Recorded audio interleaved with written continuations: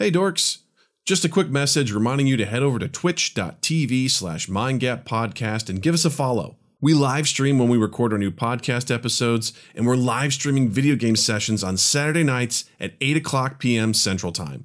We're playing super rad stuff like Among Us, Keep Talking and Nobody Explodes, Jackbox games, and Tabletop Simulator. Come hang out and play along with us. That's twitch.tv/mindgappodcast.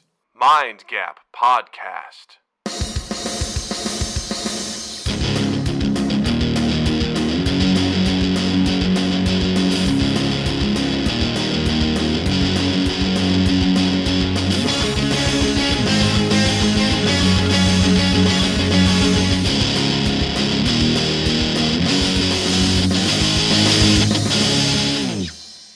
Welcome to Mind Gap Podcast, everybody. I'm Doug. I'm Justin. And joining us this week is none other than three-peat guest, Mind Gap All-Star, actor, comedian, friend. Please welcome Jamie Yates.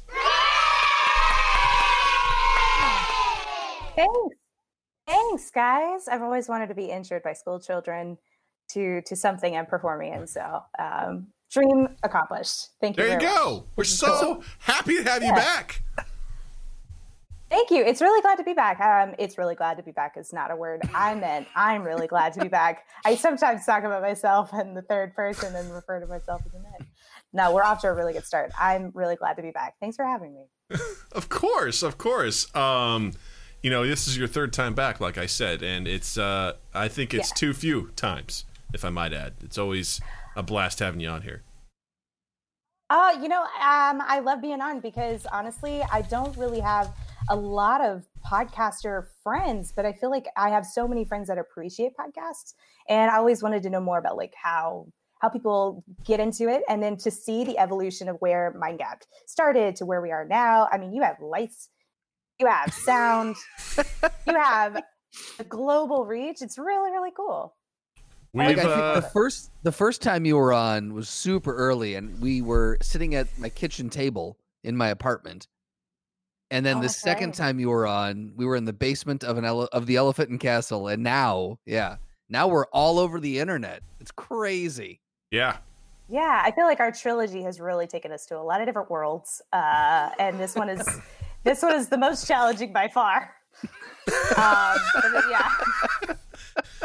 Yeah, I'd say without a doubt. I mean, I think you were originally in the episode in the 30s, maybe something like that. So early on, and then episode 22, actually. 22. There we go. Episode 22, and then you were in around when Captain Marvel came out. So whenever that was, and now here you are, episode 273. I mean, we've come so far. Yeah, I'm super stoked.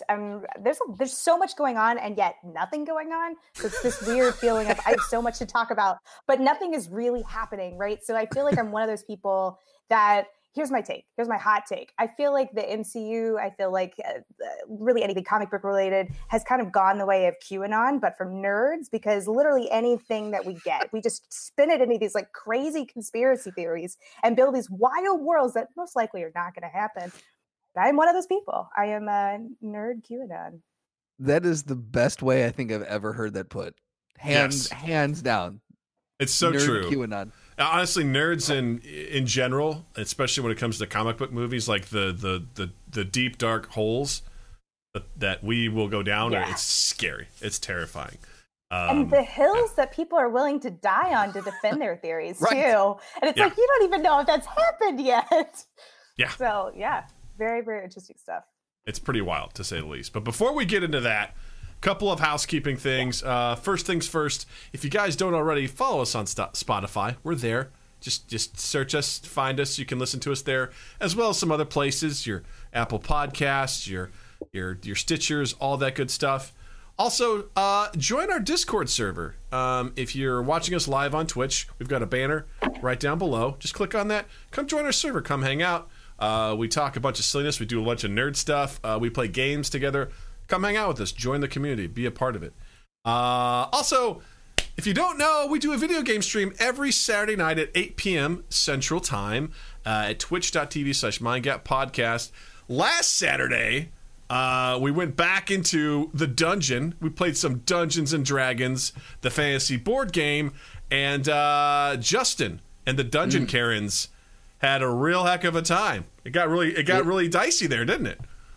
It did. The beginning of the next adventure started off with a bang. There was like, I think 10 villains. What do you call them? Are they villains? Foes? What are they? Monsters? I'm not in it enemies? yet. I'm still working in it. Yeah. We had bad people. I'm still tripped up by Dungeon Karens. Did you say Dungeon Karens? That's their name. That's their party name. They're the Dungeon Karens. We walk in and we immediately demand to talk to the dungeon master. Yep. They complain a lot about the rules. They're like, "Hey, I don't think that's real." I'm like, "That's real." They're like, "No." We challenge Doug on almost every. Yeah.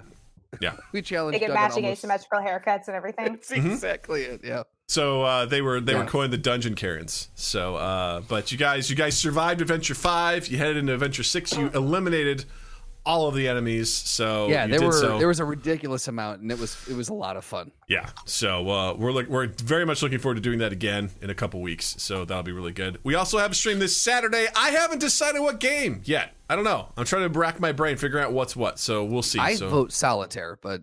Solitaire, the game that everyone wants to watch me play, is Solitaire. Right. So, woo! 8 p.m. Central, Saturday, twitch.tv/MindGap Podcast. Be sure to check that out. And more importantly, this very Friday, November the 20th, The Quarantine Files, the next episode 7, comes out, starring the one and only Jamie Yates. Jamie, what was it like? What was it like making this episode? It was a really different experience. I've actually never been my own scene partner before. Should we spoiler alert? Like tell go ahead. Yeah. Okay. So it's a murder mystery with many wacky, crazy characters, all of which I play.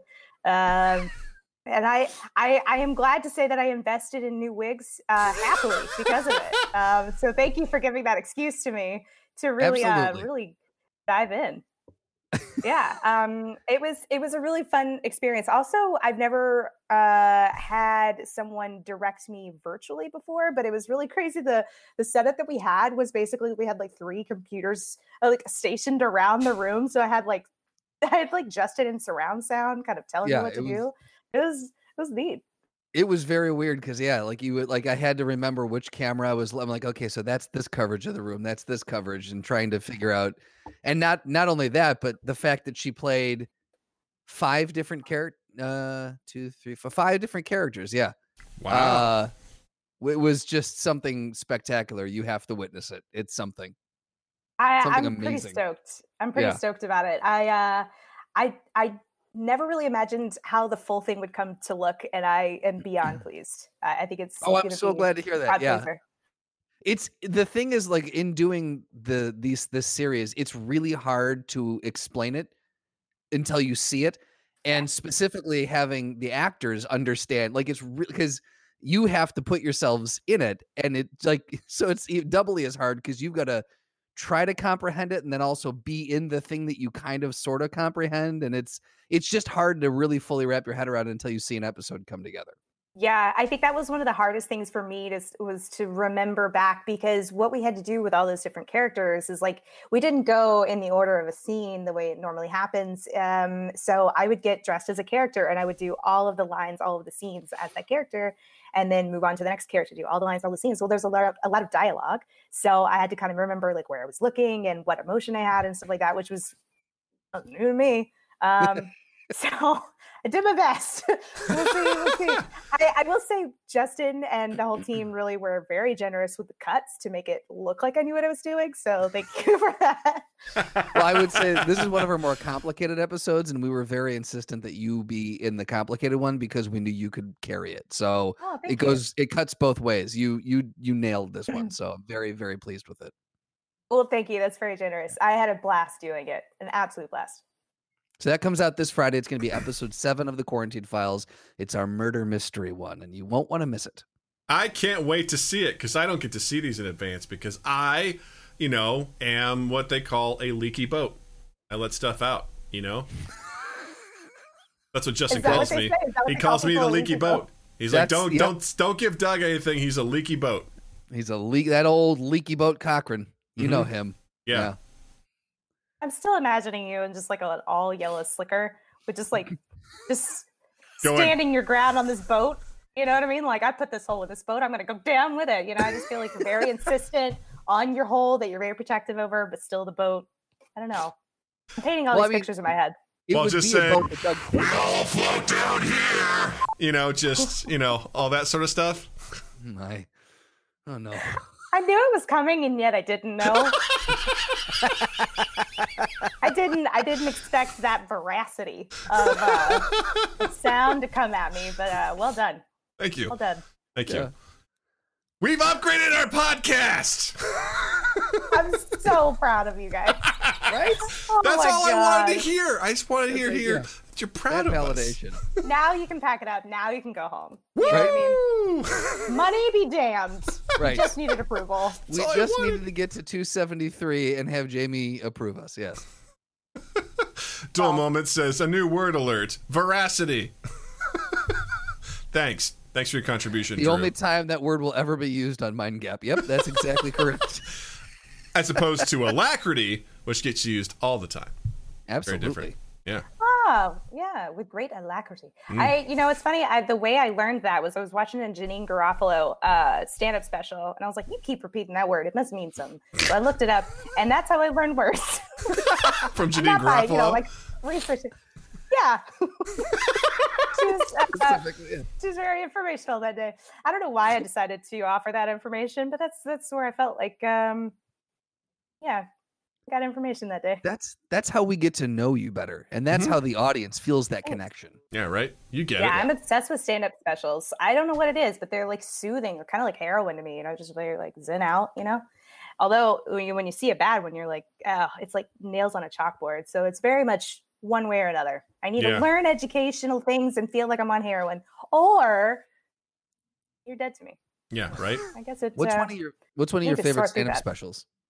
Ooh,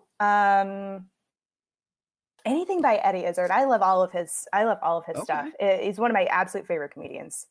I'm obsessed with English comedians. So Sarah Millican is also really, really good. You're obsessed with English stuff in general. As long as I've known you, you're just like, It just, it's a bit of a whiffle, isn't it? You're always just talking like that, I don't mean to. Maybe I'm possessed by some ghost who didn't get to live their life, because when I didn't have this English obsession. I studied abroad a couple years ago, but then I came back and was very much obsessed with it. Maybe I picked up a ghost in that time, and they're just living their life through me, and so it just comes out without me knowing. And, well, do you remember? I don't know. That tracks. Yeah. Do you remember a couple of years ago? A squirrel, right, Doug? Of course, because ghosts are really just squirrels. Let's face it. Hot take. I like it. See, I really want to see it. I want to see a show about that. Right. Well, I pitched it to Justin. He didn't want to hear it. So You know what I said to that? That is what he said. That is legitimately. That is actually an audio clip from that moment. That is what he said. Yes. Jamie, do you remember a couple years ago, you and I were working together, and there was a talent show, and you and I were going to do a bit in the show? Oh yeah. That was based also on a British show as well, a British comedy. Which, by the way, I went and found it so I could have context for what we were about to do, and I was just like, man, Jamie has very specific tastes. It's very. I appreciate it. Can you share what show this was? Vicar of Dibley. It was Vicar of Dibley. So it's Don French, the Vicar of Dibley. Yeah. So Don French is a vicar in this countryside town, and hilarity ensues. So have you ever heard of French and Saunders? She's that half of it. No. She's the French half. And then she's also in a lot of so Prisoner of Azkaban. She was the fat lady in the portrait. In the portrait, yes. That I know. So yeah, so super recognizable. Anyway, she's hysterical, and the bit was a silent bit, and it's great. I highly recommend it. I forget the episode title, but it's the episode where she does some radio show for a benefit, and she meets a ballerina, and then they bring I want to say it's some sort of benefit talent show back to her town, and she does this bit with the ballerina, and it's hilarious because obviously she's not a dancer. I just have to see, but highly encourage you to check it out. I'll have to look that up. Our Australian fan says the Vicar of Dibley is fucking fantastic, so he gets it. So, yeah, thanks, 100%. Jared. Yeah, that was fun. That was really fun because when you told me the bit, I was like, oh, this could be really funny, but the stage didn't lend itself to really allow us to do it because the whole point was there's a reveal, and if you see the reveal beforehand, it's not funny, and the stage wasn't hidden in any way, shape, or form. So Jamie was like, we can't do this. I was like, that's too bad because that would have been fun. Gotta save it. Yeah, gotta save it.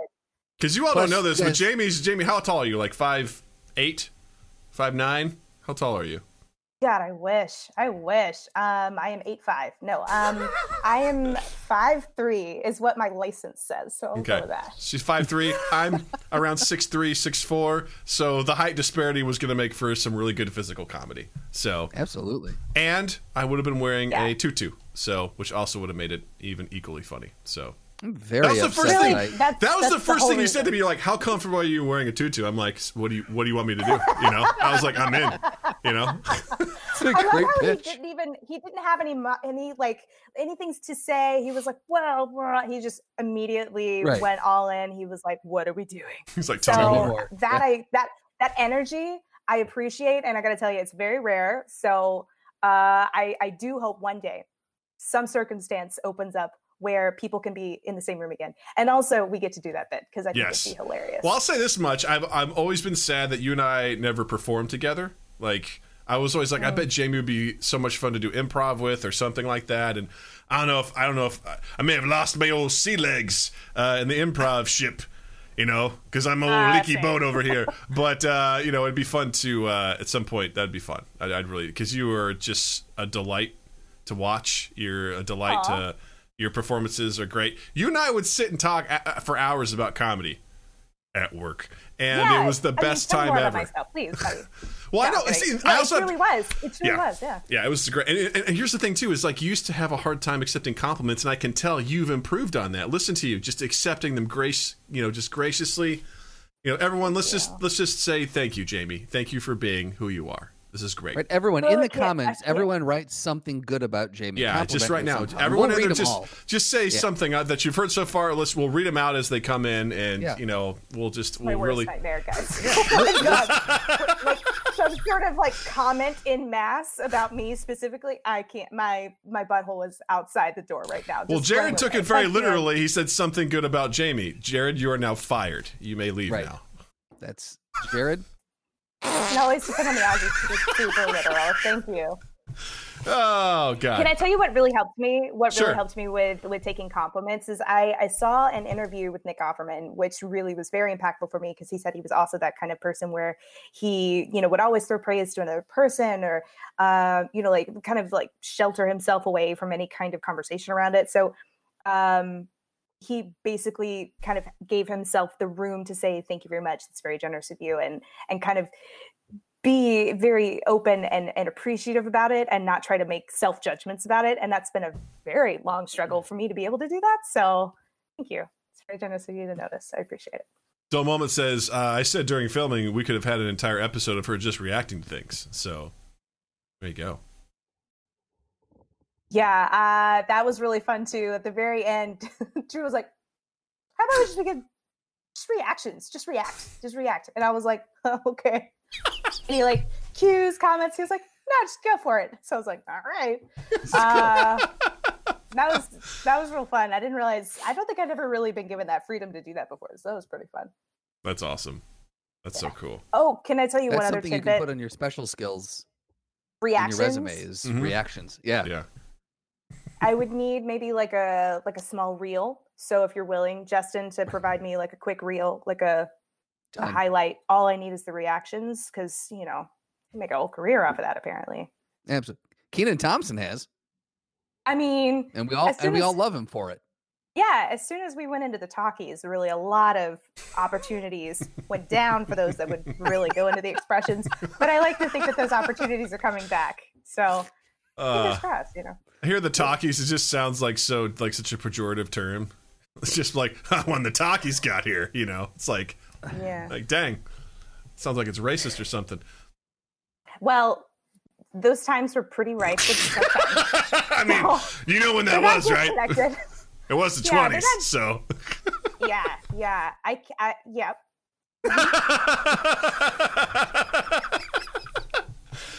A lot of things were not okay. Based on our conversations earlier, I'm on the same page. Speaking of conversations, are you ready for the next phase of the Marvel Cinematic Universe? Oh my God, I love your segues. Absolutely, I'm ready. Yeah. Been ready. Yeah. I think just like everyone. So real quick, Endgame, how to make you feel? Ooh, all of the feelings. I feel like because I've watched it so many times, it's been such a evolution of feelings because I had the visceral experience the first time in the theater, thankfully, in kind of a smaller theater than I would have expected or than I would have liked. I really love the big theater to like have that collective gasp and all that is just like, oh, that's such an amazing feeling. But yeah, it was one of those things that I can't really articulate. I'm not great with words anyway, but I can't really articulate.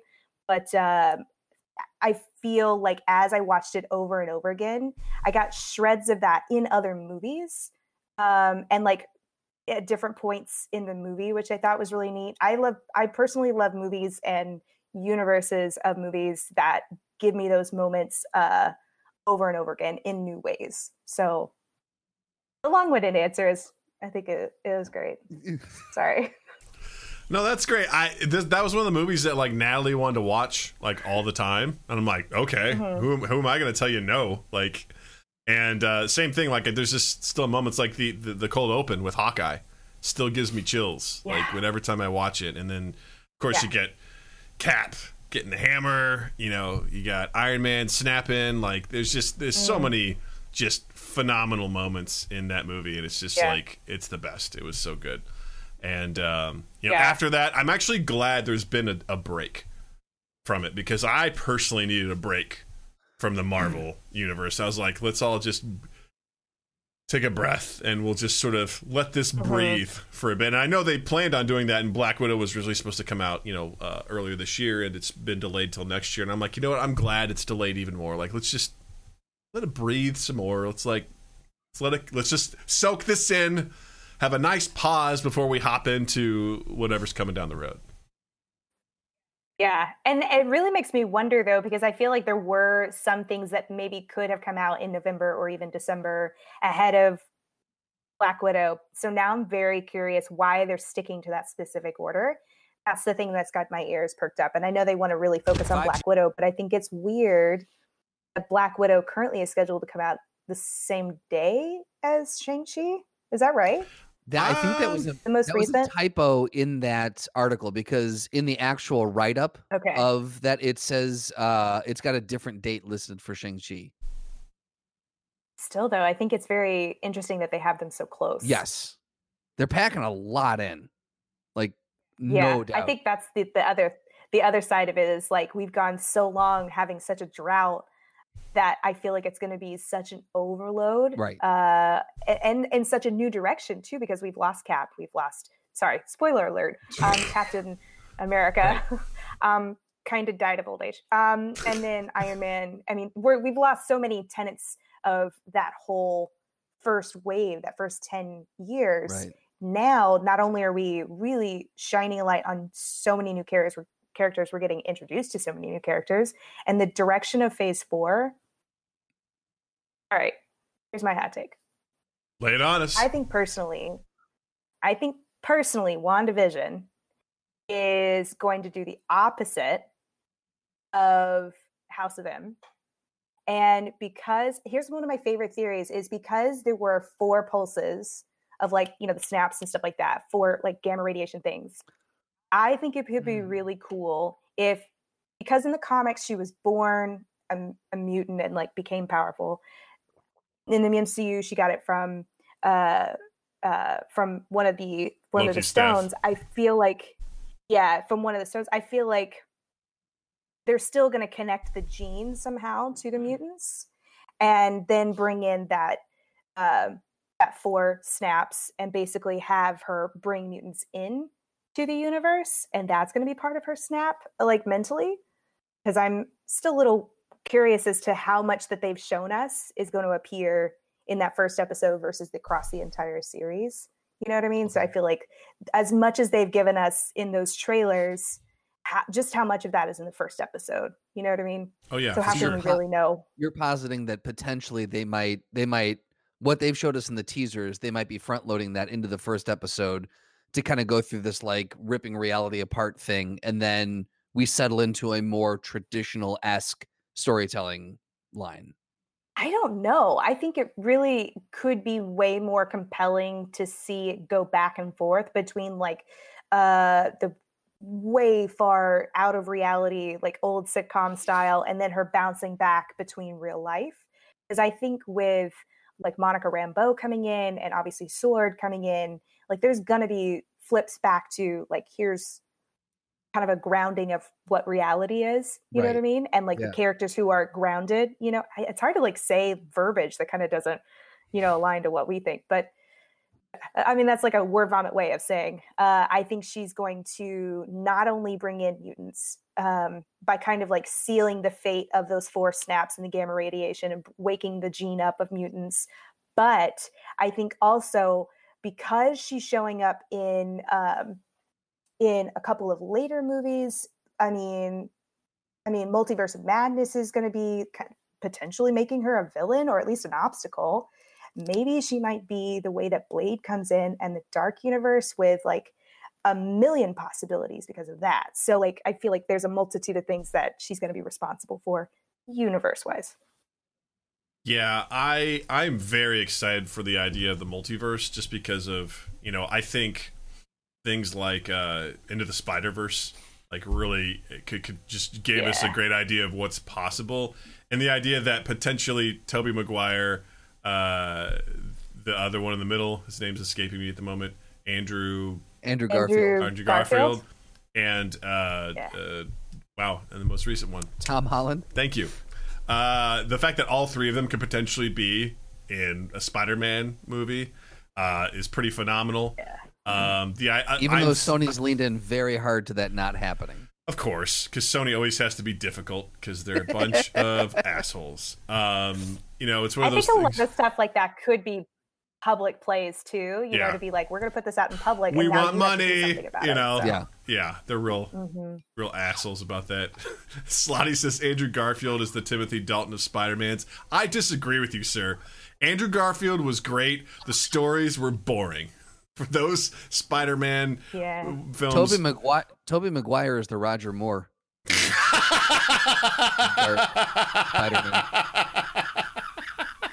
Shots fired! I'm sticking with it.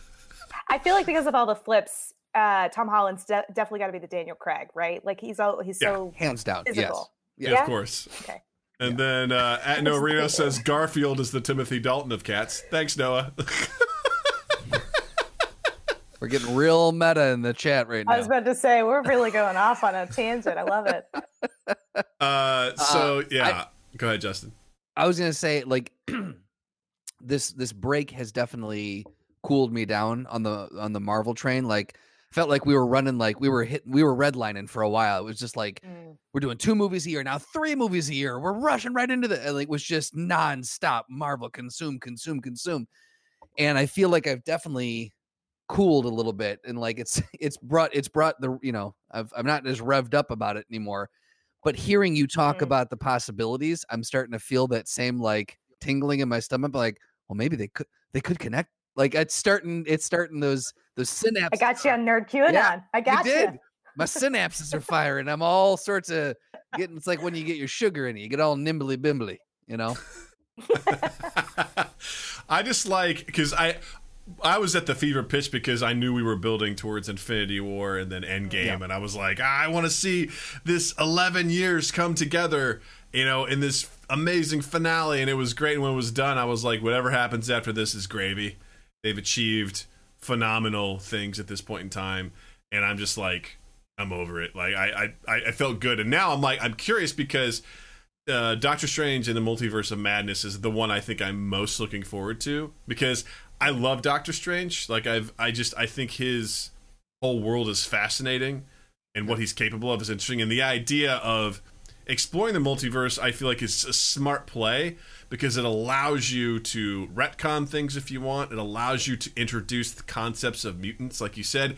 Maybe that's in a separate universe or something like that, or whatever. The possibilities now are very available to look at other things. You know, I know they're going to do a series on Disney Plus called What If, like that'll be interesting. Take a look at different concepts and whatnot. And I love the idea of sort of these shows, because it's what I think Ron Howard originally wanted to do with The Dark Tower, which was have a movie and then have a TV show that bridged the gap between movies, and then do another movie. And I feel like they're able to kind of do this now. Like they'll have, Falcon and Bucky and the Winter Soldier. You know, you've got the Loki show, you've got Wanda and Vision, you've got Hawkeye, you've got all these shows that are going to be happening, sort of looking at the aftermath of everything that's happened. I think Agents of S.H.I.E.L.D. kind of did that to a certain extent too, was allowed to explore these different things. So I think it allows them to explore some of the smaller scale things, and maybe potentially lay the groundwork for whoever the big bad may end up being, in the ultimate, the next phase of the MCU. What I think is also interesting is that this is the first time that they have fully been able to integrate the MCU stories into television shows. Like they've had the Netflix series, which alluded to the Battle of New York and alluded to the big green guy and like alluded to that stuff. And then you had even closer was Agents of S.H.I.E.L.D. and they got to borrow a little bit more directly, but still up until what was it? Civil War, or was it Winter Soldier? Like it was Winter Soldier. Yeah, the first couple seasons were just like very loose, and then they got a little tighter, but still never drew like super, super directly from what happened in the films. And now you're getting direct offshoots from the film. So like these branches connect right up to the main timeline. So I think they're going to get to your point, Doug, they're going to get to explore a lot of little offshoots. It's kind of like what we talked about with Star Wars, what we wish they'd have done, where you're like, great, you've got this main timeline with this story of the Skywalkers we're following, but there is a galaxy of other shit out here. Like, let's branch off and just see what random thing is happening over here. Like, they're getting to do what Star Wars should have done, basically. Yeah, and I feel like, to your point, like the way that the direction is going and the possibilities are out there could really tackle a big problem. Honestly, Doug, to your point, that I feel like a lot of people have just like superhero movie fatigue. So now we're going into magic, we're going into alternate universes, we're tackling things like physics. Like, I think that's so exciting because people don't have something else to relate it to. Or if they do, if they're kind of like big Matrix fans, something like that, it's such a new take on it, and adding like a familiarity to it to kind of bridge it together. So I think that is going to be really exciting to see how they do that.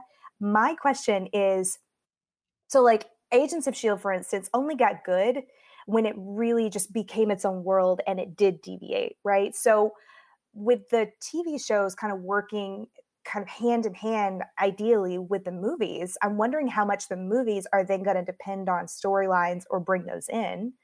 I mean, with WandaVision being a show, right? Because that's what upends my theory, is that's a show. And yet we're kind of hinging the entire direction, from my theories, hinging the entire direction of potentially the multiverse on what happens in this show that maybe not everybody is going to see, Yeah. Like the more that the TV shows do pull from the main storyline, the more that the main storyline is then dependent on. It's kind of a symbiotic relationship where you've got to be careful that you don't do too much that people have to consume everything or they just feel left out. Well, I feel like Marvel's done a good job of managing that, which I think has to be one of the hardest things, in that, you could watch in all these movies by themselves and enjoy them by themselves. Obviously, you won't necessarily get inside jokes or cameos or maybe the end credit sequences or things like that, but you could watch them at any point in time and be like, oh yeah, I enjoyed that movie. And that's almost like I feel like Endgame isn't as powerful because it pulls on so many like references to everything that came before it that you could watch it and probably be like, Sentiment, oh, okay. too. Yeah, so much sentiment. And there's so many callbacks to so many different things. But you could sit down and watch Ant-Man and the Wasp and enjoy that movie in itself. You could watch Thor Ragnarok, enjoy that movie by itself. But if you watch them all together, there's so much more that's there. There's so much more that you can like play on and enjoy. And I think with these shows, I think they're going to be mostly self-contained. I'm thinking of things like Winter Soldier and the Falcon, Hawkeye, Loki. You know, Loki's going to essentially be. I think that they're really playing heavily into the multiverse, which I think is cool, just to see like how all these other things happen. But I think a lot because I think Winter Soldier and the Falcon are going to be essentially going against Zemo. Again, I think he's going to break out, and they're basically going to be dealing, which makes sense, like for both of them. So I think they'll be relatively self-contained, and I think they'll be relatively low stakes because, again, I think they will be laying the groundwork for the potential big bad that is now in the universe. Which, who do you think that's going to be? Is it going to be Galactus? I've heard potentially Doom. Like depends on what level of big bad. I feel like there's going to be benchmarks, like an Ultron, and then a. You know what I mean? Like, I feel like there's like benchmarks of like the big bad leading to, I feel like Galactus is the big bad, but my concern is like, well, where do you go after that? Yeah. You know? That's true. Ideally, I guess that's like 10 years away, but who knows? They, in this article somewhere, I'm trying to skim through and find it, they alluded to who they thought might be, God damn, where was it? Hold, please. While Justin's looking, Etoy, welcome back, pal. Good to see you. It's been too long. Married with Gaming says Marvel will be able to capitalize on the MCU in a way they couldn't effectively do with the animated stuff. I think Marvel's animated stuff really pales in comparison to DC's animated universe. DC just absolutely kills it in their world. Like I don't know. To be honest with you, I'm not into either of them. I'm kind of like. Brah. I just came across another bit in this article that I did not realize. Thor: Love and Thunder. Apparently, Christian Bale is supposed to be the villain. Yep, that's going to be interesting. That'll be really interesting. That movie's going to be awesome. There could be so many people who it's going to be. Yeah, his villain status, I think, is really neat. But the direction of who they choose to be his villain, I think, is also going to be really telling if Thor is going to stay in the MCU much longer. I mean, they could do that. I'm so interested because you got Natalie Portman coming back as Jane Foster. She's heavily, most likely, going to be the female Thor, which I think is a great storyline in the comics where Thor loses. He can no longer wield the hammer, which is phenomenal, and other people take on the mantle of Thor, which is really cool. But yeah, I'm curious to see how long Hemsworth will hang around. I hope he hangs around forever. I love him as Thor. I think he's the best. But I'm curious to how many of those old gang, are going to hang around right for the next however many years. I'm really surprised that Mark Ruffalo is still around. I mean, without having had his own movie anyway. I mean, I don't know if that's what he's sticking around for. He's like, hey guys. That's very unlikely. Well, I feel like with Chris Hemsworth, at some point, it's going to be like the guy who just doesn't leave high school. Like Matthew McConaughey and what was the Fast Times at Ridgemont High? No. Like, it was. We get it, man. No. It was Dazed and Confused. That's what it was. Thank you. Yes. That's what I said. Breakfast Club. There we go. Yeah. American Graffiti. 16 Candles. We're on the same page. Yeah. We're just naming movies. Indiana Jones. Ant-Man 3. Speaking of Ant-Man 3, they say the big arrival. I found it. The big arrival is Jonathan Majors, who will be playing time-traveling villain Kang the Conqueror, which, whether it's a setup for him to become the MCU's next big bad or just a one-off appearance is unknown. So they're saying, hypothetically, Kang the Conqueror could be the next big bad as well. Is he going to be in Spider-Man? Is that what that one's going to be? Or where is he supposed to pop? Ant-Man 3. Okay, interesting. I feel like he could also make an appearance in Loki, because that would make sense if like, the theory is, there's been pictures of him sitting there with, like, TVA on his jumpsuit, that, God, if I'm going to remember this, Time Variance Authority, maybe? Something like that, TVA. And so they basically hop through time and police people hopping through time. I mean, it kind of is a perfect fit if Kang comes into the show at least a little bit, or at least maybe they kind of allude to it, kind of like a Carmen Sandiego. They never catch him, but he's always on the run. Pieces of shit, That's what Carmen used to say. You pieces of shit. It's like, fuck you. I'm going to Argentina. maybe not. See if you can find me. Yeah, absolutely. I think I'm most excited to see what they can do with X-Men, because X-Men has been such a goddamn disappointment. It has been from the start. We didn't know it was at the start, but when you look back, you're like, boy, that was rough. And it still is. It makes me so sad the way they've done the Phoenix too. It's like every time that's been like the zenith of when it's the worst. And that's one of the coolest characters. That's one of the coolest parts of X-Men. I mean, besides Rogue, of course. I thought you were gonna have Jubilee, and I'm like, well, you and Justin can be fans, I do love Jubilee. Rogue has been my my number one since day one. So I do have an affinity more for Rogue, but I still think Phoenix is one of those complex. Like, what makes her? Both. Yeah, both for sure. I mean, like her backstory, obviously being Southern, like I'm like, hey, I want to be that character one day. But I think beyond that, I think she has a really complex story because, I mean, here's the thing, not a huge fan of the initial version of her, Anna Paquin, great actress, not a huge fan of her portrayal just because I feel like she played her so weak. And so I love Rogue's character because she was constantly at war with herself emotionally, to be this like, oh, I'm fun, I'm flirty and thriving and all this kind of stuff. But really, I mean, to not ever touch another human being is a struggle, as we all come to realize. They did have, I'll give them. You unwittingly got what you were asking for. You're kind of roguish right now, right? You did this! I'm turning gray, you guys. I found like a streak of them under there. Maybe my dreams are coming true. Join the club, Jamie. Join the club. Yep, just get. Well, my whiskers aren't turning gray yet. So. Oh, okay, good for you. You have to brag about it. Yeah, thank you. No, I agree. That's the side that. Yeah. There was some great, like they were. I feel like the moments that were strongest in the X-Men movies, which isn't saying much, were some of those moments with Rogue, with the idea of it's pretty WB, or CW now, whatever you want to call it, where she's like, I love you, but I can't touch you or I'll hurt you, but the idea of that, right? Like, especially, being a young person being like, you want to express your affection and you can't because you'll probably kill someone. Like it's the idea, like, again, I'll go back to this and Jared, you can plug your ears on this. Man of Steel. One of the best parts about that movie is Superman wants to be himself, but society won't let him because they'll reject him for it. And what truly makes him a hero is at the end of the day, he does it anyway. He's a real hurry. Jared is a huge fan of Superman Returns. It comes up all the time. He's just like, exactly. That's exactly how we feel about Superman Returns. Out of curiosity, where do you stand on Superman Returns? Do you like it? Nothing it? I don't. I walk out of the room. Oh, nice. Look at that, Jared. I don't know. Not a huge fan. I'm not a Superman fan, to be honest. I find him very boring. Yeah. To be perfectly honest. I feel like I would be more diplomatic than that, but I'm not gonna.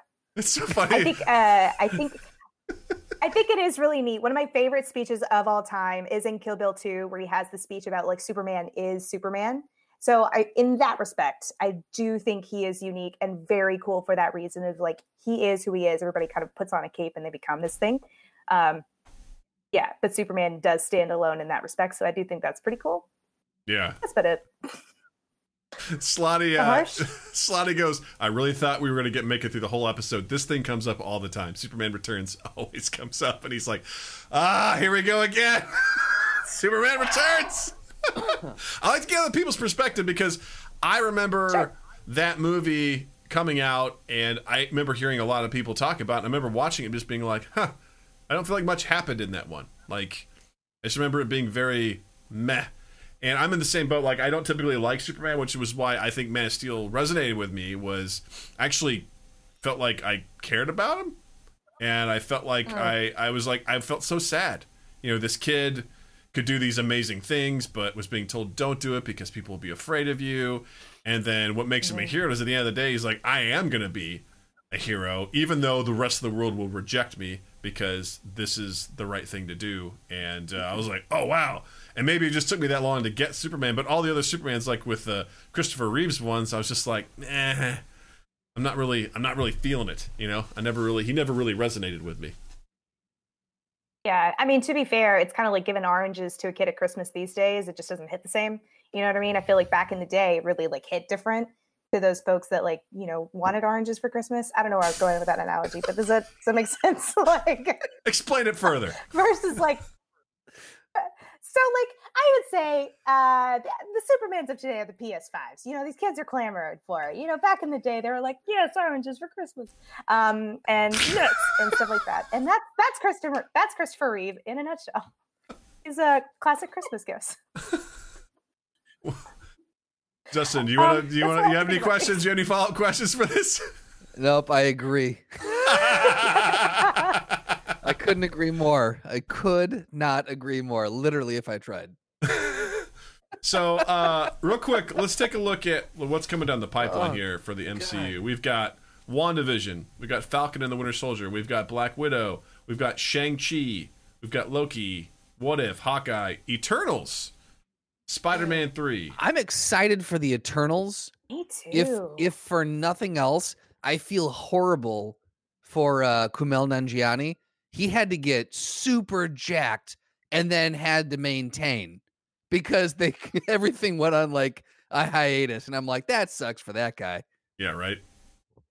Oh man, I don't know about you, but like potatoes would be so much of a thing. I'd be like, listen, you put CGI into effect to take a guy's mustache off, so like you can like rework some like 8-pack situations for me, right? Like it's the original. I had to eat fries. Okay. Exactly.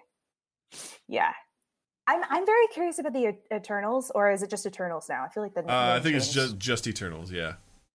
Yeah. So I feel like for me that one is the biggest question mark because I have no frame of reference into how big this is going to blow the world up because it almost feels like a lot of backstory and it feels like a different side, kind of like a 30,000 feet view of what we've all known this whole time. But why? You know what I mean? Like that's the biggest question that I wanted to know first is that this movie, why and why now? You know? What's it? Okay. Yeah, no, that's a fair point. What are your thoughts? I mean, I think you could use that as a way to explore even more cosmic stuff because obviously the Eternals, they're pretty powerful unto themselves. So, I mean, we've seen some stuff in the cosmos, but I mean, I don't know, is this a Galactus situation? Is this, I don't know, like, well, I don't know as much about the Eternals. I read one comic, and I was kind of like, meh on them all. I'm like, whatever. It didn't really do much for me. Have you seen the artwork for it? I don't know if I have. The artwork, they showed this really cool image. I forget where it is. I'm pretty sure if you search for it, you'll find it because there's not that much out yet. But there's this image of like the sun and the earth, and they're obviously very small. And then you have this like eternal, or not eternal, I'm sorry. You have one of the celestials like over the sun, and it's obviously eclipsing it by many times over. And just the scale at which they're talking about this world that's what is kind of throwing me off. Like it's kind of like wrapping your arms around what a gajillion is, or whatever real numbers. Google's a number. You know what I mean? Like wrapping your arms around something that like you can't really fathom. So that's why I'm like, I can't really wrap my brain around the scope of what this world is going to bring in and what it could possibly blow it out to. Like you talk about your Star Wars theory about like what's happening in the galaxy over there. Maybe this is what they're doing. Yeah. I guess, yeah. Like, are the Eternals like physically that big, or can they be whatever they want to be? Like, can they bring themselves down to a more manageable size, or I think the Celestials can be that big because the Eternals are like the people. Yeah. So the Celestials are the big ones. So like in I forget the names of them, but remember in Guardians of the Galaxy 2 where they showed like the big like Earth crushers and killers and stuff like that. Those were the Celestials. Okay.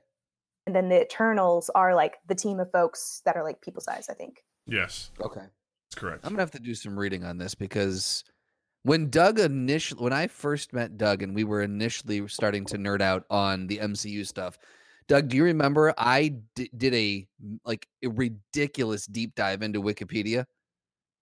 while we were at assignment desk, and like got zero work done.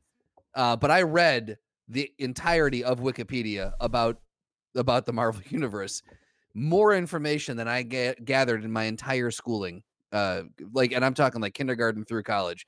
And I remember reading about them, but like it's just so much information, so overwhelming. I cannot remember anything specific about this group of people. Yeah. It's so complex. That is very impressive to me that you deep dive on just the Marvel Universe. But like to the point where I started getting like anxiety because I turned to Doug. I'm like, how does anyone jump into this shit? There's too much. There's too much. It's true. Yeah, there's and then definitely things like how that. It turns left in the MCU too, so it's like double the facts, not double the pleasure. Double the anxiety. That's right. Yeah, there's a lot to cover, and I appreciate, and that's what also scares me a little bit about this stuff is they're like, hey, let's expand this even more. It's like, because I mean, once you head down the X-Men, I mean, that alone is a massive universe of stuff. You know, Spider-Man really exploring everything that goes on in Spider-Man's world. You know, like you start opening the doors to the multiverse and everything else. Like it can get pretty complicated, but I am very impressed because if you read the synopsis of characters or plots and stuff, you're like, this is the most ridiculous shit I've ever seen. But somehow they've been able to take these things, like a guy who can throw a hammer and fly through the air on it. They've made it enjoyable and seeming somewhat realistic, dare I say. You know, in some way we're like, I believe what's happening. As opposed to like, you read the comics, you're like, what the fuck is this? There's a tree that talks? Like, what the shit? You know, like... Yeah, it really brings a new meaning to like the write drunk, edit sober. I've always wanted to know, like when they look at these comic books and be like, all right, here's what we wanted to do out of all this. We're going to take this part and we're going to throw it out the window. And we're going to take that part and we're going to take it up to 11. You know what I mean? Like, how do they do that? How do they storyboard stuff? Because they have to do this stuff years at a time. Yeah, right. That's the most anxiety-ridden scenario I could ever imagine. I mean, truly, it's just like thinking years at a time like that. My big concern is that, and when I say concern, very low stakes concerns here. We've got a lot of other things to worry about, but my consideration, if you will, for the MCU is that Feige and his team have done such a good job at keeping that thread running through everything and really making everything relate to each other and remembering these little bits of information. You pull them in later and everyone's done such a good job.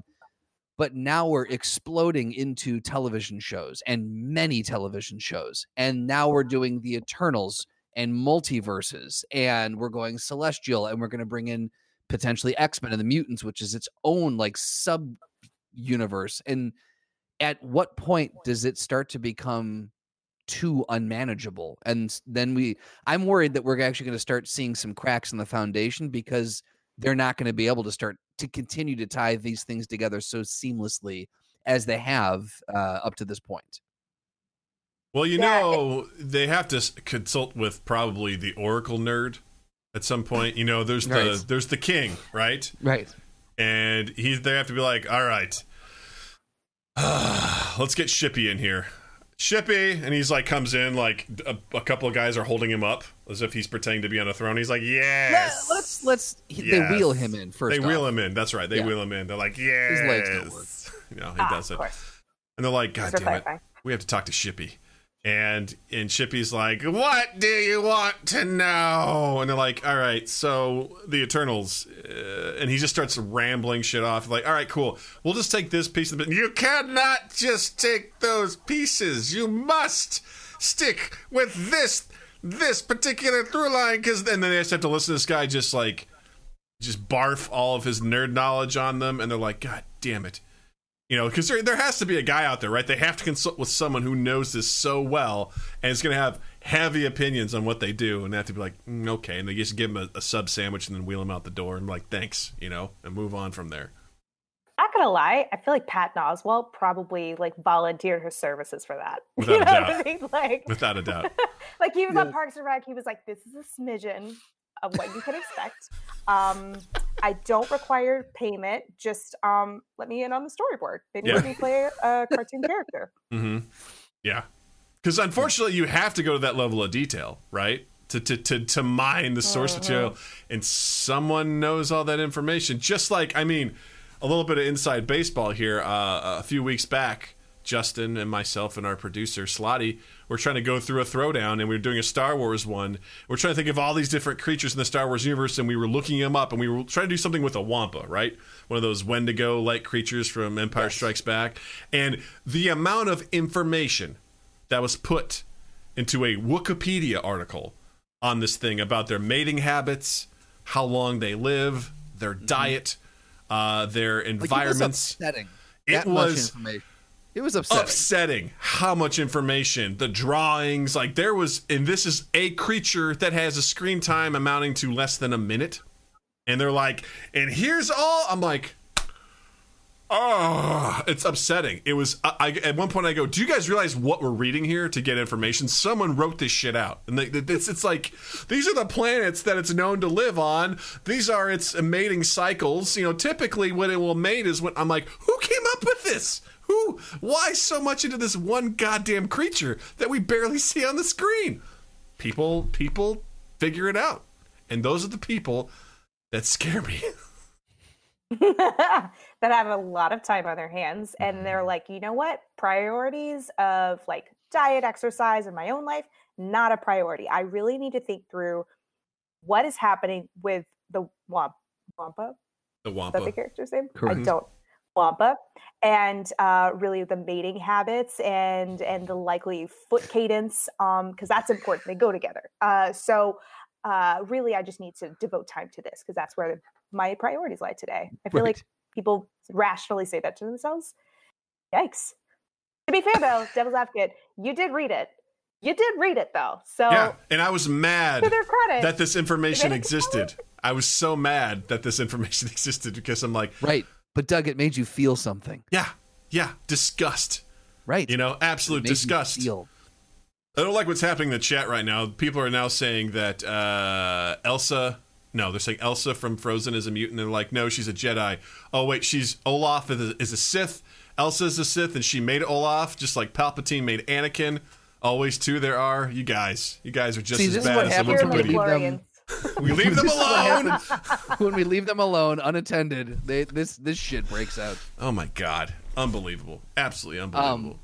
I will say that I don't think I was initially kind of like in the same camp of, well, where are they gonna? There's only so much they can heighten this, because once you get to Galactus and then you get to like the Living Tribunal and then the one above, like there's only so high you can go. But the nice thing is to my previous point, kind of counter to that, is that there are so many that we have never probably even heard of, that they would show us a list of characters and be like, I know conservatively 20% of this list. Like they can pull for days from this.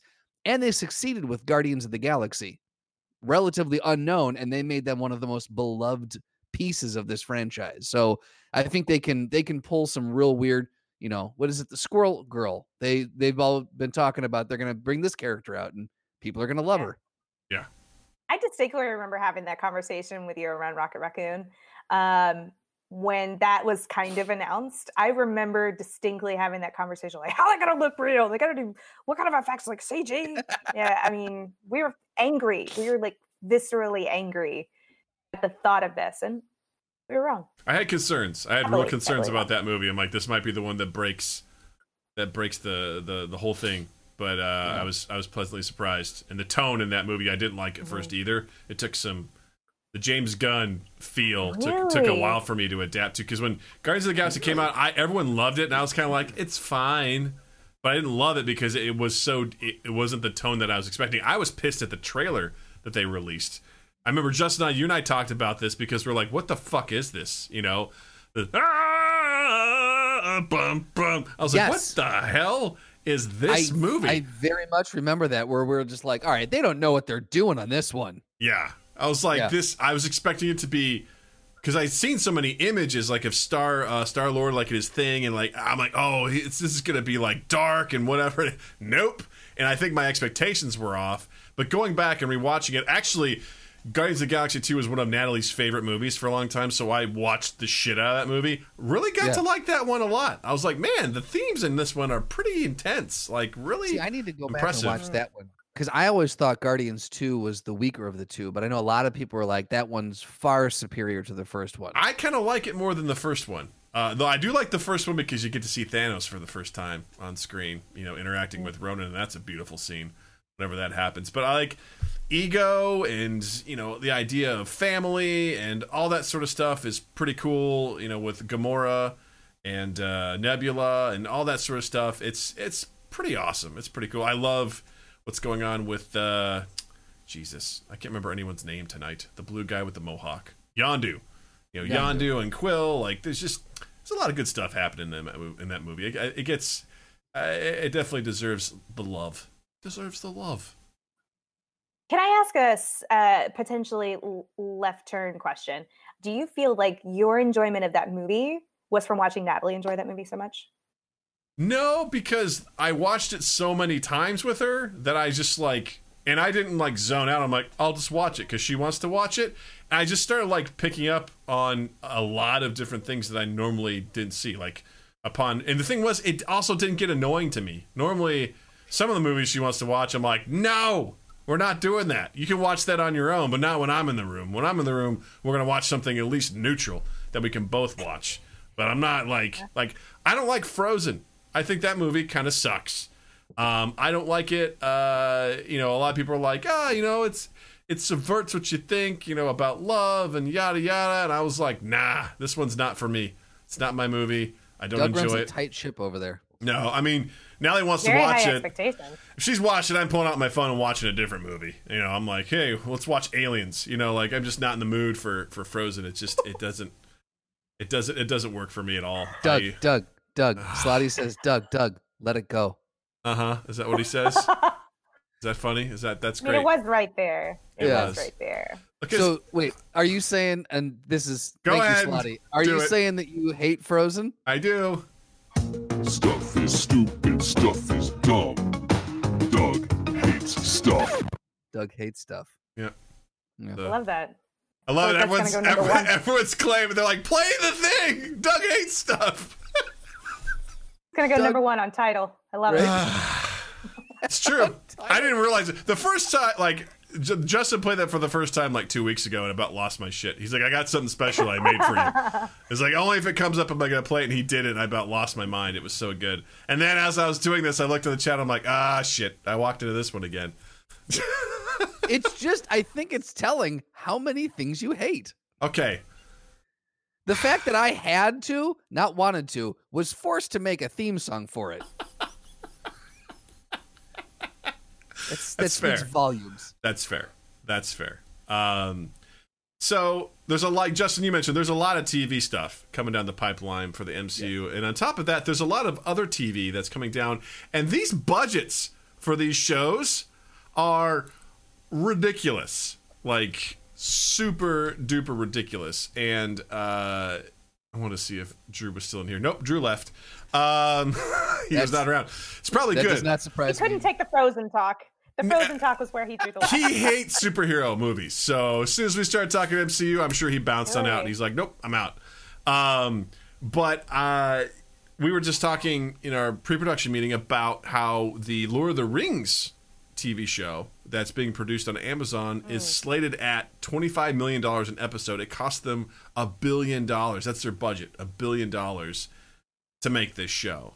And, Justin has strong feelings about budgets of this size. He thinks they should be more. Justin, tell us more about that.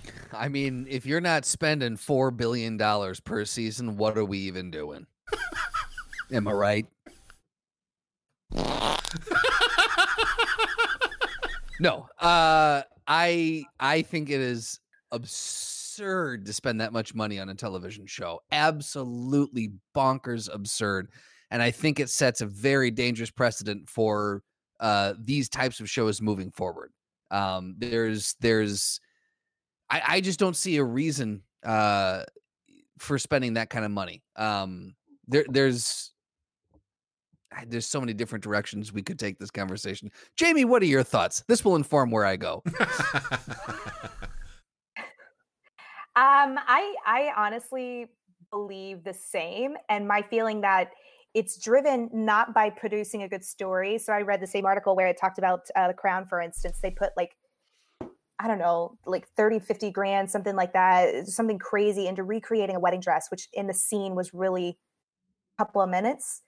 So I'm just thinking of like, what kind of sustainability does that really allow for? And I think that's on Netflix, right? The Crown is on Netflix. Netflix has gone through and just, decimated. It literally had a culling of shows. Glow being one of them that I think was just absolutely insane to cancel. Yeah. And I feel like that's the kind of repercussions, is that we see this devotion to nuance, but at what cost? Shows that really kind of drive forward in a very different way. Was that why Netflix went and hacked so many of their shows? Was because of bloated budgets for stuff like The Crown? I never put that together. I think it's a number of things, but I can't think that they're not one and the same. I don't think they're mutually exclusive. I've heard Netflix is pretty brutal with their shows in that I think they look more for like hype around a show. Like if it can't just be like good, it's got to get a buzz. And oftentimes they don't go past the second season because it's almost like in that world, it's almost like syndication in that once you hit that third season, there's a lot of contractual stuff where there's more money that can be made. And usually they're just like, cut it. If it doesn't meet this criteria, they cut them loose. Yeah, but even still, Glow was going into a fourth season, I want to say, something like that. But then they cut a ton of shows that were only one seasoners. And I think it's like, well, what's the point? You've assembled all of these people. I understand from like COVID reasons and maybe contractually to reschedule, to push a show, but to completely like take it off and cancel it. I think that's where I'm like, I don't want to see a big budget show. Maybe I want to have a small, intimate show to, I don't know, break up the fact that I don't want to see bombs every 2 seconds or, these over the top, scenes. I feel like that's just going to lead to the era where we lose indie movies, where we're losing shows that are about substance rather than, explosions and Michael Bay moments. I'm sorry, I'm getting a little heated, but continue. I feel like you are a piece of Justin's soul that came out of his chest and is here to talk and speak, because this is exactly what he was talking about last night. I'm so happy right now. I feel like shows like Lord of the Rings, Amazon, right? Shows like The Boys, which I'm surprised it's not on that list. All of these different ones, Mandalorian, I honestly feel like that show was entirely started from the sentence of, okay, we have a piece of merchandise. What can we build a show around it? They just wanted to think about this. How many Mandalorians, how many Mando things have you seen versus how many Baby Yoda things have you seen? Right? Like it's literally a vehicle to sell merchandise. I mean, maybe it might have good substance, but like at what cost? Have you watched The Mandalorian at all? Not season 2, but season 1, yes. Yeah, I'm gonna hot take here. I think Mandalorian is okay. It's okay. Like I get texts from friends who are big Star Wars fans. Are like, "Oh my god, did you see the episode?" I'm like, "Yeah, it was fine. Like things happened. It's okay. I keep watching it. I enjoy it, but I'm not in love with it in any way, shape, or form. And I've fallen out of love with Star Wars for a little bit now, but I just watch it and I just like, I don't, part of it is like, well, did you watch the Clone Wars? I'm like, I didn't. They're like, oh, well then you wouldn't understand the Darksaber. I'm like, no, I can't get through the Clone Wars. I tried multiple times. Season 1 kills me every time. Like, this is DC's for babies. Like, I can't do it. I just can't do it. And people are like, all right, if you want to get the best out of it, here's the thing you need to watch. And they tell you like 12 episodes to watch over 6 seasons to get the gist. I was like, that's a flawed show, in my opinion, if that's the case. You have to be like, you got to suffer through this to then get to these two. And then this season, this one. And then I'm like, I can't do it. I just can't do it. I don't want to watch Anakin get all shitty with R3-D4 because it won't do what R2 does. And then it turns out R3-D4 was actually a plant from General Grievous to lead them astray so they could possibly capture him. But they see through it because they're Jedi. Blah, blah, blah. I don't like it. It's not good. I know it gets cool. I know Obi-Wan's in it. I know Darth Maul's in it. At one point, Obi-Wan and Darth Maul fight. Obi-Wan kills him. It's like there's some cool moments, but I'm like, I can't get through all 6 seasons. Like my Star Wars boner has faded. It's become flaccid. So it's just whatever. I don't have a sound effect for that. Well, you have sad trombone, don't you?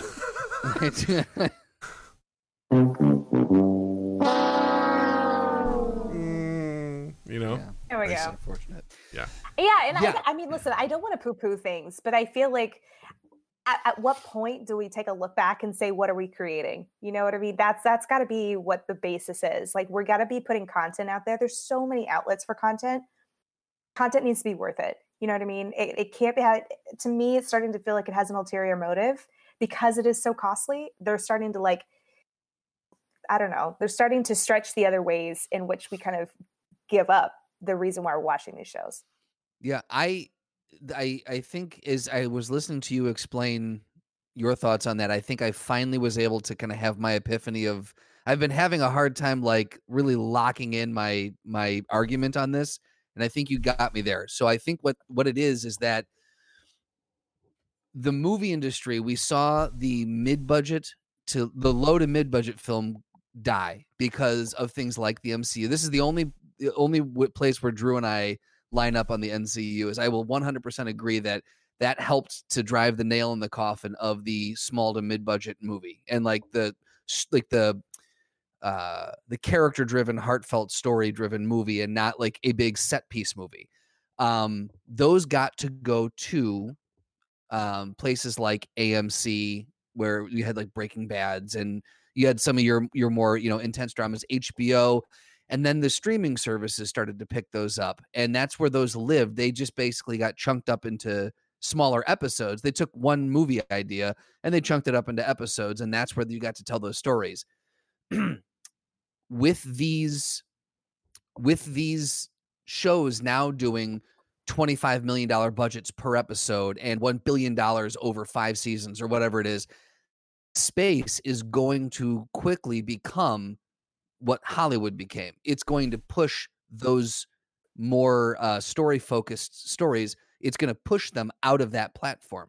And so then where do they go? There's not another platform that exists for those to then go to. So basically the bloated movies that changed Hollywood are now going to start to change the streaming services.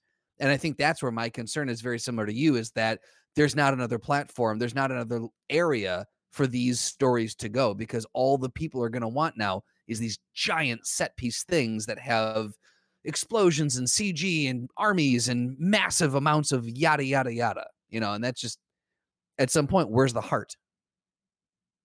Mm-hmm. I mean, we needed another thing to fuel the Amazon machine. That's right. A talk for another day. But I feel like I do love The Boys so much that it is hard to see them. I'm a huge man. This last season was so good. But then I look at shows like Lord of the Rings, and it's like, this story has been told. Why are you telling it again? And why make this 5-year commitment to it? I mean, I feel like we only just came out of Game of Thrones. We only just came out of Lord of the Rings, really, in this kind of generation who's very familiar with Lord of the Rings. I mean, I still grew up with the cartoons. They give me nightmares, but I grew up with the cartoon movies. Does this story need to be retold? That's why I was kind of excited to see The Witcher, because it was such a new direction, even though they didn't really follow the books from what I understand, with his disabilities and injuries and stuff like that. But it's a story that we haven't heard that can kind of fuel that love for fantasy, and it's suspenseful because we don't know these characters. We're clinging to it because we want to get to know them. It's new. I feel like people are going to be watching this show to see what's new about the previous story, which it's Peter Jackson. Why? And it's, I mean, historically one of the most what was it, highest grossing movies, at least top 10, some of them. Yeah, it's up there. I mean, it won a shitload of awards, just for its sheer ability. And I think part of the series itself pulled in almost $3 billion. Yeah, it's but I'm with you on that one, Jamie. It's that what is it? It's a prequel. Great. So we get to learn how Sauron became an asshole. We get to learn about how the elves lived in Rivendell or found who cares? Like, I typically don't like prequels because Is this a Riverdale crossover? Oh yeah, Riverdale. Ooh, there's gonna be a musical episode though. That's exciting. Nice. It's one of those things where I'm like, I already know what happens. Sauron loses. Oh, we get to see him craft the ring. Okay, well, we know the ring ends up in Mount Doom, so it loses all that. The article made a really good point too, is they have a 5-year commitment, $1 billion, right? If this goes south in the first season, then what? Right. You know, like, I mean, I think about like all the people that are going to have to be assembled to produce that show, all of the sets, all of the costumes, all of the different kinds of fight choreography that they're going to go into with the extras, all these different people are going to be assembled. And if it doesn't pan out the way they want, I mean, then what? Yeah. Right. And like, it was $250 million just for the rights, like, to get it. Like, that's the price of a John Carter. Yeah. Everyone's beloved film, right? Right? You could have made another John Carter for that price. Yeah, it was. Don't make another John Carter. Yeah, no. I'm with you. Like, I appreciate The Boys, which, by the way, y'all maybe don't know this, but Jamie and I used to work together, and one of the Christmas gifts I gave her was Volume 1 of The Boys, which maybe not the best, most work-appropriate gift to give somebody. I opened it at home. Especially when the back cover shows someone's face getting smashed in by a boot and there's blood going everywhere. I'm like, hey, Merry Christmas! You know, like, that was a little tone deaf Tis the on that season. one. Yeah, I was I like, do owe so much of my graphic novel knowledge to Doug Cochran. So for that, I thank you. In many ways, truly, you lent me so many good graphic novels over the course, and I've seen them, you know, come to fruition, which is cool. But yeah, that first one, that was a doozy. That was really like throwing me in the deep end. Did you end up? Did not know what to expect. Did you end up reading any of the other ones by chance? I have the second one. I haven't finished it. I started on Lock and Key, which it wasn't bad. That's another show that I was just like, what happened? That show sucks, but that comic is phenomenal. Like, I tore through that and I fell in love with that. And when I heard they were making a show, I was like, yay! I didn't even finish it. Like, I stopped after 3 or 4 episodes. I was like, fuck this show. Bored. I was like, This is terrible. They're making all the wrong decisions. It's no good. I don't like it. I another one that Justin and I haven't talked about, that if you ever want to check it out, 100 Bullets. Also very good. 100 Bullets. Yes. I haven't heard that one. Very good. To me, Lock and Key kind of fell victim to the same thing that League of Extraordinary Gentlemen did. Like, for a very different reason. Like, it was executed so poorly, but now it probably will never be revisited for at least another generation, which is so sad because it's such a cool, like, rich series. Yeah, it's amazing. That's the one. So if you talk about like new stories out there, ideally I would love to see that reimagined and done well. Yeah, no, I agree. Lock and Key is such a phenomenal, again, written by Stephen King's son, Joe Hill. Mm-hmm. Like, it's got all, it's a coming of age like story, which I find I tend to enjoy those quite a bit. Like It, great. You know, Stranger Things. Like, I tend to, for some reason, those kinds of stories in that setting really seem to, I don't know, it's nostalgia maybe. I think it's something we can all connect with, or the idea of feeling like an outcast at some point in time and just trying to survive, all that sort of stuff while wild shit's happening. You know, it's kind of I don't know. That formula works for me. I'm like, I approve of this story. I'm okay with it. There's another show that's coming out that I think, if I'm not mistaken, the budget was around $35 million per episode. Mm-hmm. And I know, like, it's getting to the point. And if I remember correctly, the name of the episode, or the name of the show, was called Welcome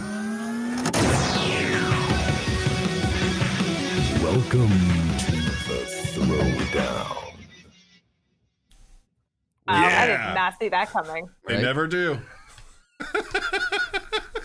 They but never. $35 million, Greg, I'd gladly split that. I'd gladly split that $35 million with him. So today's Throwdown, it's a fun one. We're gonna go right back. We're gonna jump right back into the MCU for today's Throwdown. You ready, Douglas? I'm ready. Today's Throwdown is Scarlet Witch versus Loki!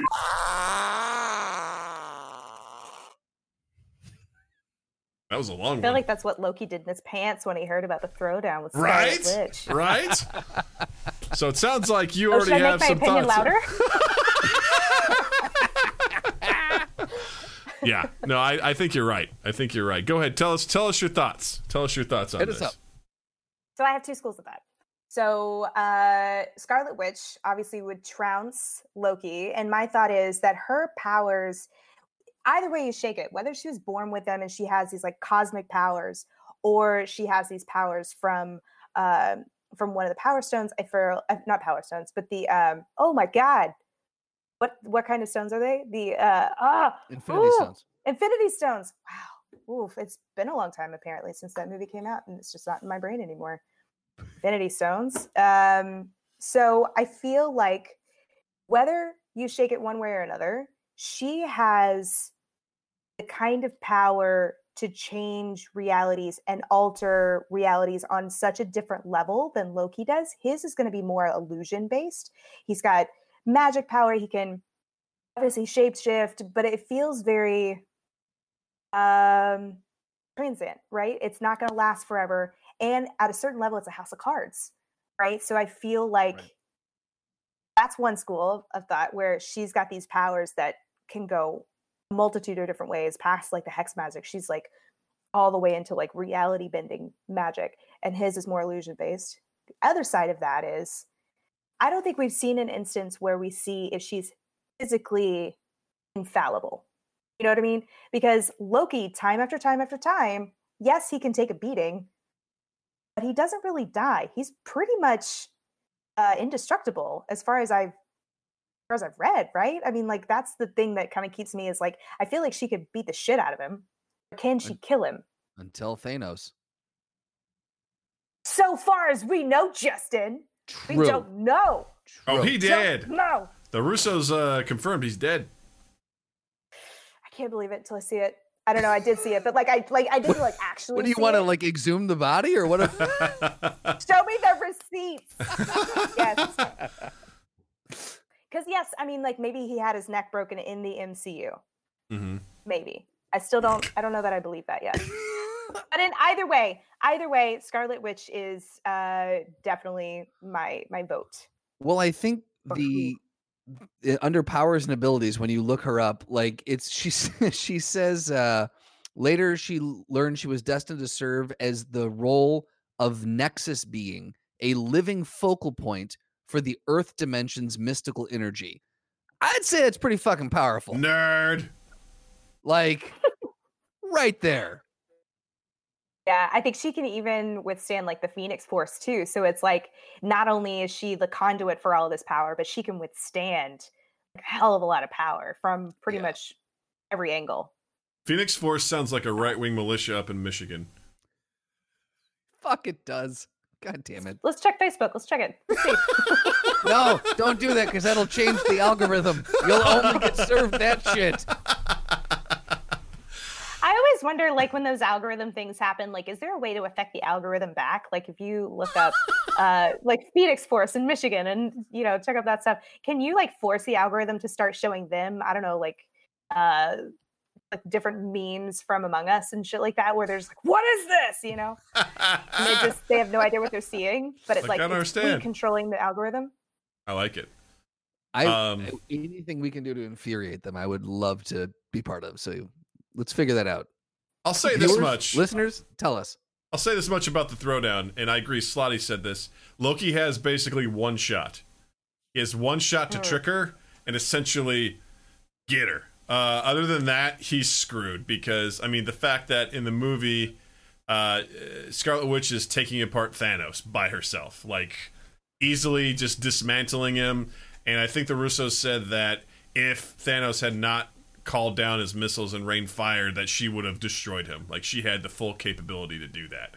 And I think you do that with Loki, unless Loki can trick her. I'd say he has a better shot of killing her in the movie universe than he does in the comic book universe. In the comic book universe, I don't think he has a shot. I think her abilities are just too phenomenal. But I feel like because she's fully aware of her powers, but I feel like in the movie universe, Loki would have more of an ability to confuse her, and because she has never faced anything like Loki before. Because you gotta remember she's being taught by like Cap and Black Widow and stuff on how to be an Avenger, and you know she's like, you do know I can move things with my mind, right? And so like she can do that sort of stuff.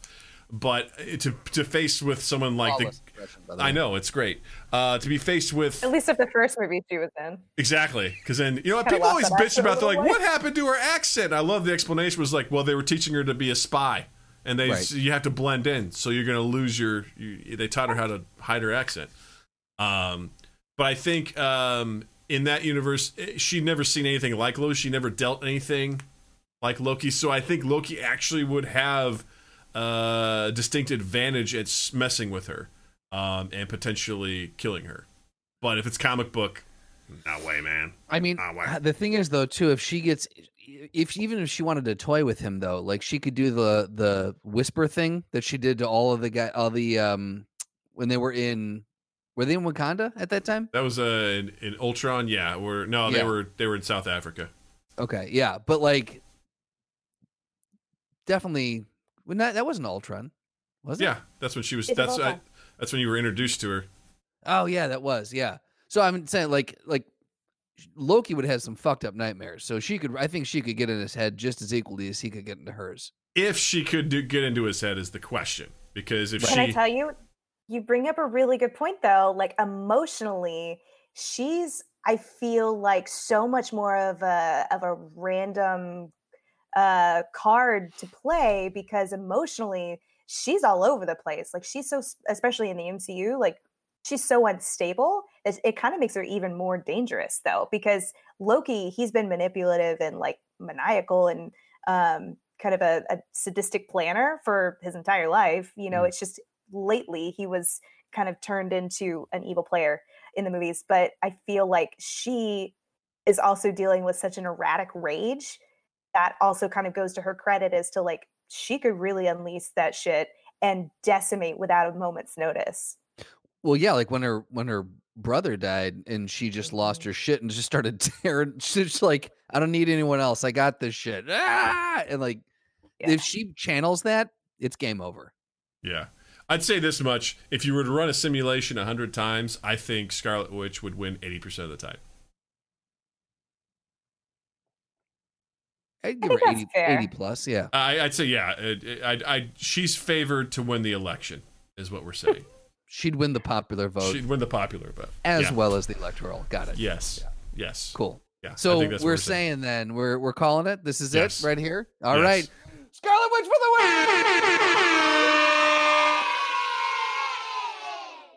I really want to know how many more weeks before my neighbors, which this is their bedroom wall, get really pissed off at me and couldn't say something. They'll be fine. They'll be fine. Every Depends on week. what they think you're doing. That's true. They just hear me scream out random superheroes every Tuesday. Scarlet Witch for the win. He's I like, guess he's done. I don't.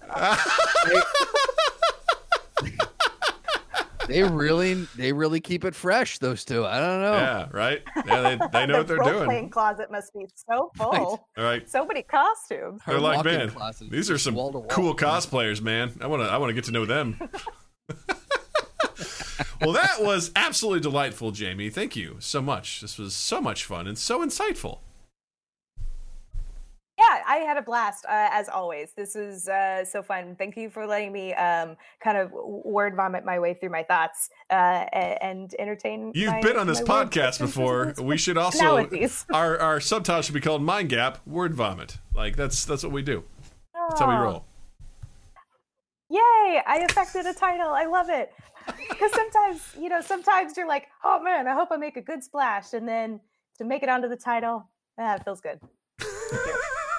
That's amazing. So this is the part of the show where we do recommendations, or if you've got anything you want to promote, or if you want people to, you want to shout out your socials, if you want to recommend a book, a movie, a TV show, piece of music, whatever. The floor is yours.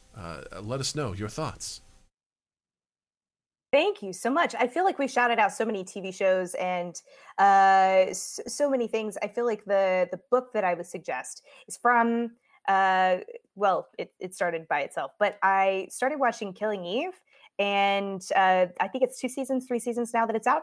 But the books are phenomenal. So if I can recommend something, definitely take a break from a screen and pick up one of those books, ideally from a local bookstore if your resources allow for it.